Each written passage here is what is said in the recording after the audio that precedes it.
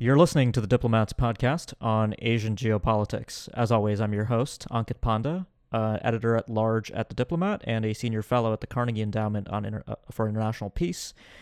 Joining me today is Brian Whedon, the Director of Program Planning for the Secure World Foundation. Brian has nearly 2 decades of professional experience in space operations and policy, which I think gives away what we're going to talk about today. So on this podcast, we've talked about geopolitical competition in the Asia-Pacific region in several domains: land, sea, and certainly the air. Today I'm hoping to talk a little bit more about space and specifically counter-space capabilities. Some listeners will recall we did address this in one way last year when India conducted its first successful test of a direct ascent anti-satellite weapon.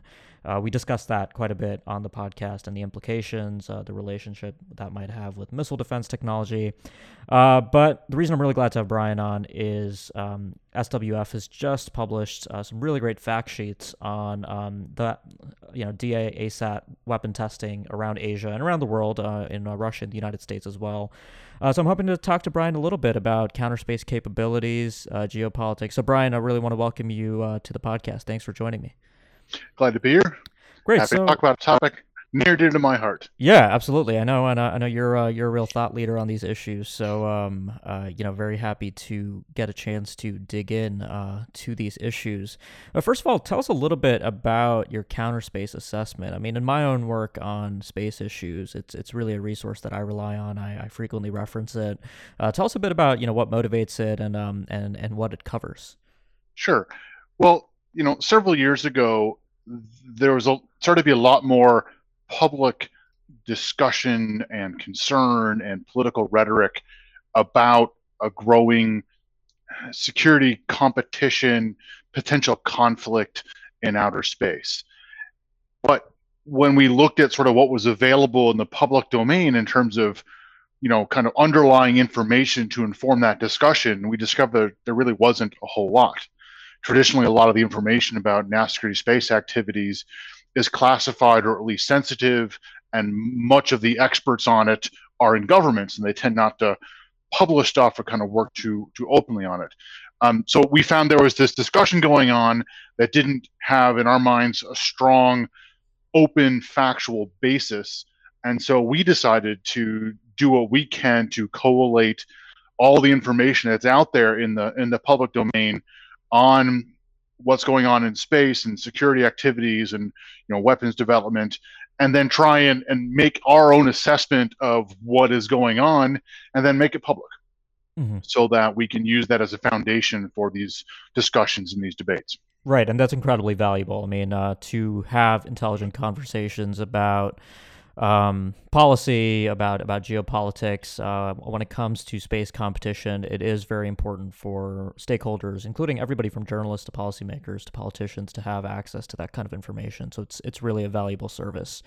So when it comes to Asia today, I just want to begin sort of at a very general 30,000 or I guess 100,000 foot level, or even higher, so to speak, to talk a little bit about where you see the space competition dynamics in the Asia Pacific, specifically when it comes to weaponized capabilities and the militarization of space. Tell us a little bit about what is happening and which countries are really the leaders in driving these developments in the Asian region. Sure. Well, historically, the players were Japan, China, and India, and they had all historically a little bit different approach to things. India has had a pretty vibrant civil space program since the 70s. And by civil, I mean they focused mostly on using space for social and economic benefits. And they did not have a dedicated military or even really an intelligence space program. And Japan's was largely similar. They've been a partner of the U.S. in several NASA programs for quite a long time, very strong in science and technology, so again, those same civil space activities, but did not have national security. By that we mean military and intelligence space capability, in part because they had the Japanese Constitution was interpreted to mean peaceful uses of outer space means non-military. And then you have China, which for the last several decades has been on a dedicated program to build up a whole range of high-tech capabilities, and that includes space as well as nuclear and ballistic missiles. And of course, there are links between those three. So for the last several decades, and in particular the last, I would say, three, China has been focused on building up its space capabilities across the board. So that's not only a strong civil space program, but also a strong human spaceflight program, a strong science program, and a strong military and intelligence space program. Mm-hmm. What we've seen is sort of a sea change in those relationships since 2007, when China very publicly tested an anti-satellite weapon and destroyed one of its own satellites. That was not their first anti-satellite test, but it was the one that spurred quite a bit of change. Since that test, India has started focusing on its own military and intelligence space capabilities, and now has a small but pretty dedicated military program. You talked about their anti-satellite test, and Japan too has changed the way it interprets its constitution, its own constitution, and has now started dedicated military and intelligence space capabilities. Now, North Korea plays another role there because Japan's very concerned about their missile and nuclear programs, but it's also Japan. So that's sort of where the dynamics are headed right now. Is the rapidly maturing Chinese capabilities, their growing economic power, their growing regional power is prompting some changes and responses in India and China, and then also add in South Korea has also started up its own, beefing up its own military space program to a little bit lesser extent. Again, North Korea and China are the two things they're watching.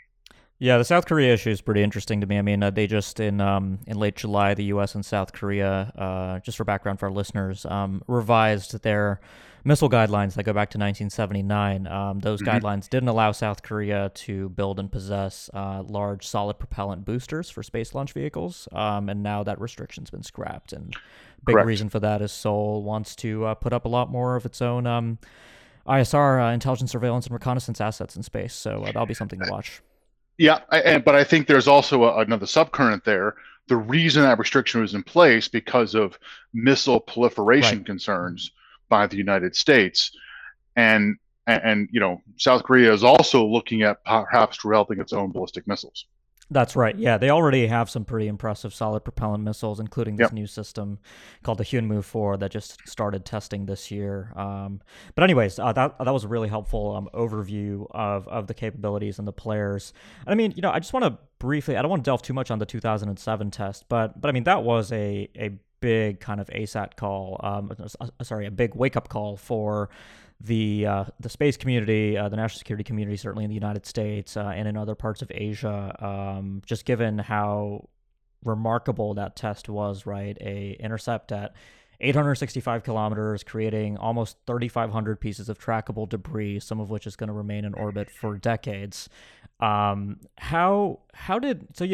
I have a little bit of the background on how the United States reacted. Obviously, it was a major wake-up call here, but how did Asian countries, particularly, countries that have a competitive relationship with China, like Japan and India especially, how did they interpret that moment when it came to their own thinking about the security of their own space assets and their own counter space capabilities? Yeah, it's interesting. I was in the U.S. Air Force at the time, and absolutely, within the United States, that event, it was not their first anti-satellite test, certainly not the first time anyone has done that, but politically and publicly, it was a pretty big sea change. So I didn't have a lot of contact with India or Japan at the time, but talking to them now about what happened, that really was the spark, as far as I can tell, for both India and Japan to shift away from a purely civil space program to add in the national security components. For example, in India, you saw that their space cell, right, which was their first sort of small dedicated military space office, I believe it was 2008 that it was created, and it was around 2008, 2009 where Japan, again made these changes to the interpretation of its constitution and started this planning. So it really was, I think, a significant shift in how they're approaching space. Hmm. Yeah, no, that makes I think that also comports with my understanding of how those countries viewed that event. And when it comes to the Indian ASAT test last year, so it sort of came out of nowhere. And one of the things I really like about the fact sheets that SWF has put out is that um, suborbital tests, which are tests of direct descent, hit to kill systems, are also included because those are often used in a missile defense application. And China has done that. There's a lot of overlap between Chinese capabilities for both anti-satellite and missile defense applications. And certainly in the United States, burnt frost in 2008 when we tested an SM-3 interceptor against a decaying satellite, or not tested. That was a demonstration that the Bush administration said was necessary, I believe. But when it comes to the Indian ASAT test, do you think that that test was a way for India to also develop its exoatmospheric ballistic missile defense capabilities? Yeah, I think so. One of the rules of thumb is a lot of these big decisions are never done for one reason. So you mentioned burnt frost in the U.S. Yes, there was the public rationale, which was safety, because it was supposedly had a lot of, a couple thousand kilograms or more of frozen, very toxic hydrazine, so the destruction would have prevented that from being a threat. But of course, it also gave a way for the U.S. to signal that it too could destroy satellites in the wake of the 2007 Chinese and a satellite test. I think similar thing with India. I think it was a combination of multiple reasons. You had organizations like DRDO, the Indian sort of high tech research unit that had been pushing internally to develop and test anti-satellite capability for a while. You had the ability to also, that same technology, as you mentioned, is useful for hit to kill ballistic missile defense technologies. So that's sort of a twofer. And then also it's a very public signal. And you sort of saw that in some of the messaging from the Indian government after the test, that they said, this anti-satellite test now confirms that India is a space power. And so again, I think that program was probably sold on, multiple constituencies all sort of getting something out of it. Mm-hmm. Right, right, right. So let's talk a little bit about the United States and Russia because certainly two countries that are very significant players in space. The U.S. relies more on space assets more than any other country. When it comes to the Asia Pacific, and certainly there's been internal developments here in the United States, including the establishment of a space force. But when it comes to the Asia Pacific, can you tell us a little bit about current views in the United States about the role of space capabilities and counter space capabilities in deterrence and future warfare in the Asia Pacific region? What is the current perspective on that? My sense of the United States cannot envision any kind of a military conflict or operation in the Asia Pacific without space, and that's partly why they're so concerned. Mm-hmm. The way we sort of talk about it is, the further away you have to conduct operations and perhaps fight a conflict from your home territory, the more important it is for you to have the space capabilities that are going to allow that long distance observation, intelligence collection, communication, navigation, all the things the modern military needs to operate. So for the United States, space really is critical. Mm-hmm. And so it is, so the United States has had very robust capabilities to augment its military operations. Very well demonstrated, starting in the Balkans with the NATO exercise in Kosovo, and then into Iraq and Afghanistan with those engagements. It's really in response to the growing counterspace threats from Russia and China that the U.S. has started now to focus much more on how to protect and defend its space capabilities, rather than the previous 2 decades was on just how do we make it better space capabilities to improve our military. Yeah, yeah, and I guess everything does really tie back to great power competition, which the Trump administration has certainly made a big component of its approach to the Asia Pacific region and even Europe. But In the coming years, China is expected to also deploy the DF-17 hypersonic boost glide system very soon. Perhaps it already has. We don't know. And one of the concerns there has been conducting, using newer space-based assets to monitor and track hypersonic weapons.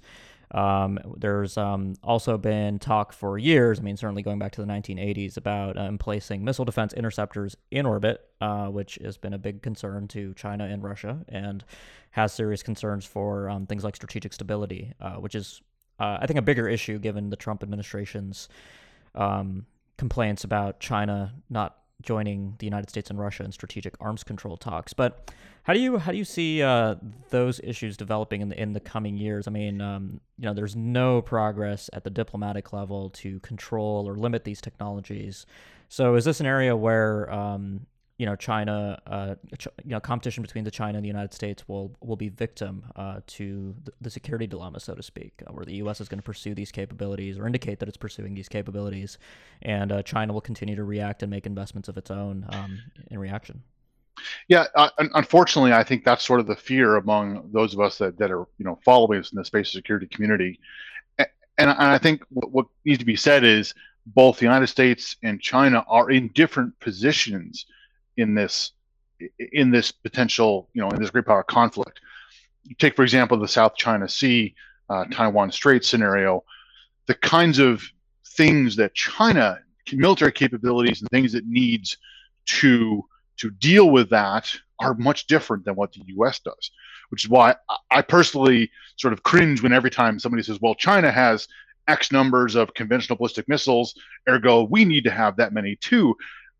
You're trying to solve a different problem, and the tool set that China is developing is really aimed at kind of keeping potential adversaries like the U.S. away, and sort of stretching out China's ability to exert power and influence beyond its borders, where it's been for the last several decades. So that's where you get into things like the anti-area access denial system that's been talked about so much, which is, again, a set of long-range missiles, space capabilities, and other things to make it so that they can kind of push back the U.S.'s ability to get in close to where China is in terms of operating. Meanwhile, the United States has to figure out how does it defend assets that are thousands of miles away from the U.S. homeland. And so how does it operate at a long distance? How does it operate remotely? How does it surge forward things? How does it do that in an area where it also has to worry about what Russia's doing in the Baltics and what's going on in the Middle East? And it has all these commitments all around the world. That's a very different scenario. So yeah, I totally agree there. The political rhetoric is pushing things towards what may be sort of the traditional security dilemma, arms race sort of a thing. I hope it doesn't go that way, because I'm not sure that really suits what's in the United States' interests, and of course the interests of stability in general. Yeah. So, I mean, generally speaking, the environment right now doesn't seem to be particularly conducive to things like arms control limitations, or even the establishment of norms of behavior in space. But Well, yeah, go ahead. I'll say I would say there's growing interest in that. Many countries, US, Russia, China included, have all talked about the importance of some of those things and doing something about the security dilemma. The concern is that for right now, they're all pushing different things. Right. Russia and China are very much focused on weapons placed into orbit and pushing for a broad multilateral treaty, which the United States flatly rejects that is even a problem, weapons in orbit even a problem, and also the multilateral treaty. The U.S. is pushing more of transparency and confidence-based measures, sort of more voluntary things. Let's build toward norms of behavior, which Russia and China flatly reject. So I think there's a challenge where general acceptance, there is some sort of a problem here, but we can't agree on what the problem looks like or how best to solve it. That's right. That's right. So, we're kind of running out of time a little bit, but I wanted to steer you towards kind of giving us some closing thoughts on space issues in Asia, specifically space security. So, we've talked a little bit. We've surveyed the major developments, debris from ASAT tests, intensifying security competition, the intensifying security dilemma at the level of the great powers. But when you look back, let's say, the last 2 years, it's just totally arbitrary cutoff in the Asia Pacific region. And looking ahead, I mean, what really is, from your view, as somebody who lives and breathes space security, the most concerning developments that you've seen in Asia when it comes to space? So I would have to say the most concerning development I've seen, and this is everywhere, but I think is kind of being driven by Asia, is the lack of agreement that something in space is a bad activity, right? Something to be irresponsible. So the great example is, testing of these anti-satellite weapons that causes debris. In general, all these countries will say that causing debris is a bad thing. Yet there's really no formal effort or sustained effort to prohibit deliberate destruction that would create debris. And so that sort of, and in fact, the norm that is emerging is it's okay to do it as long as you try and minimize the amount of debris that comes out. And even worse, if you are trying to signal to other countries that you are now a space power, the way you do that is by destroying a satellite. I think that is destabilizing both for the space environment as well as for sort of general geopolitical security and stability. And so on, the concern I have is that we're going to see more of that testing, perhaps from additional countries trying to signal their arrival on the stage. And that also is going to help improve these capabilities to the point where they might be reliable enough to actually be used in a future conflict. Mm-hmm. Which then sets up a scenario where future conflict is not only aircraft shooting at things and ships, but also satellites getting shot at. And, those satellites getting shot at could have much bigger repercussions that last for far longer to everyone than, a ship that gets sunk in the middle of the sea and just kind of disappears. Yeah. Basically, precluding all of humanity from accessing low Earth orbit for peaceful uses in a realistic way. But just to put you on the spot a little bit, I mean, when you think about the countries that are the most likely candidates to potentially in the next 10, 20 years develop, test, demonstrate these kinds of capabilities, who do you look to? Well, I mean, obviously the big one right now is Russia. They're not new in that the Soviet Union developed and tested a lot of anti-satellite capabilities in the past, but Russia has not tested a direct-to-send ASAT weapon. They've got one in development called the PL-19 Noodle. There's a lot of concern that they may be next to go ahead and test that. If you look across who might be next, I would say, the countries that want to show their power. They have some security challenges. They have a ballistic missile program, and they've dabbled in hit-to-kill missile defense. That's a list of a half dozen to a dozen countries, depending on how you sketch it. I think it wouldn't even be entirely crazy for even to hear some discussions about Japan or Australia thinking of those sorts of things. Now they would probably do it in a way that doesn't create any debris, but I've heard rumblings of, well, maybe we need to consider our own counter-space capabilities from those countries. And then the other one is France, which this past or last year unveiled their first space defense strategy and talked about some sort of offensive capabilities. Mm-hmm. Well, that's all useful note to end on. Keep our eyes open for these new developments. Everybody wants to be part of the quote space power club, but maybe the way to do that is to be a good civilian spacefaring country, But anyways, I would hope. Yeah. Anyways, Brian, it was really great to chat with you today. I hope our listeners learned something new about space security. I'll throw in a link to the fact sheets because I think they're actually a really helpful resource to get to wrap one's head around what has happened and what might happen in the future when it comes to the capabilities currently in possession by a few countries. But thanks a lot for joining me today, and I hope to have you back on soon when there's big news in the space security realm.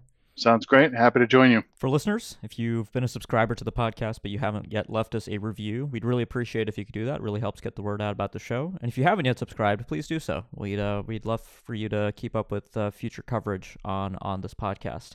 Finally, before we close, a quick note from our sponsor. This episode of the Asia Geopolitics podcast is brought to you by Diplomat Risk Intelligence, or DRI. DRI is the consulting and analysis division of The Diplomat, the Asia-Pacific's leading current affairs magazine. Since its launch in 2002, The Diplomat has been dedicated to quality analysis and commentary on events and trends in Asia and around the world, and is now one of the most respected publications covering the region. DRI inherits this approach and offers clients in the private, public, and nonprofit sectors worldwide access to an exclusive network of subject matter experts and analysts. Whatever your needs in the wider Asia-Pacific region, DRI can offer the knowledge and expertise necessary to anticipate and manage geopolitical and geoeconomic risks. For more information, please visit dri.thediplomat.com. Thanks a lot for listening, and we'll be back soon with more.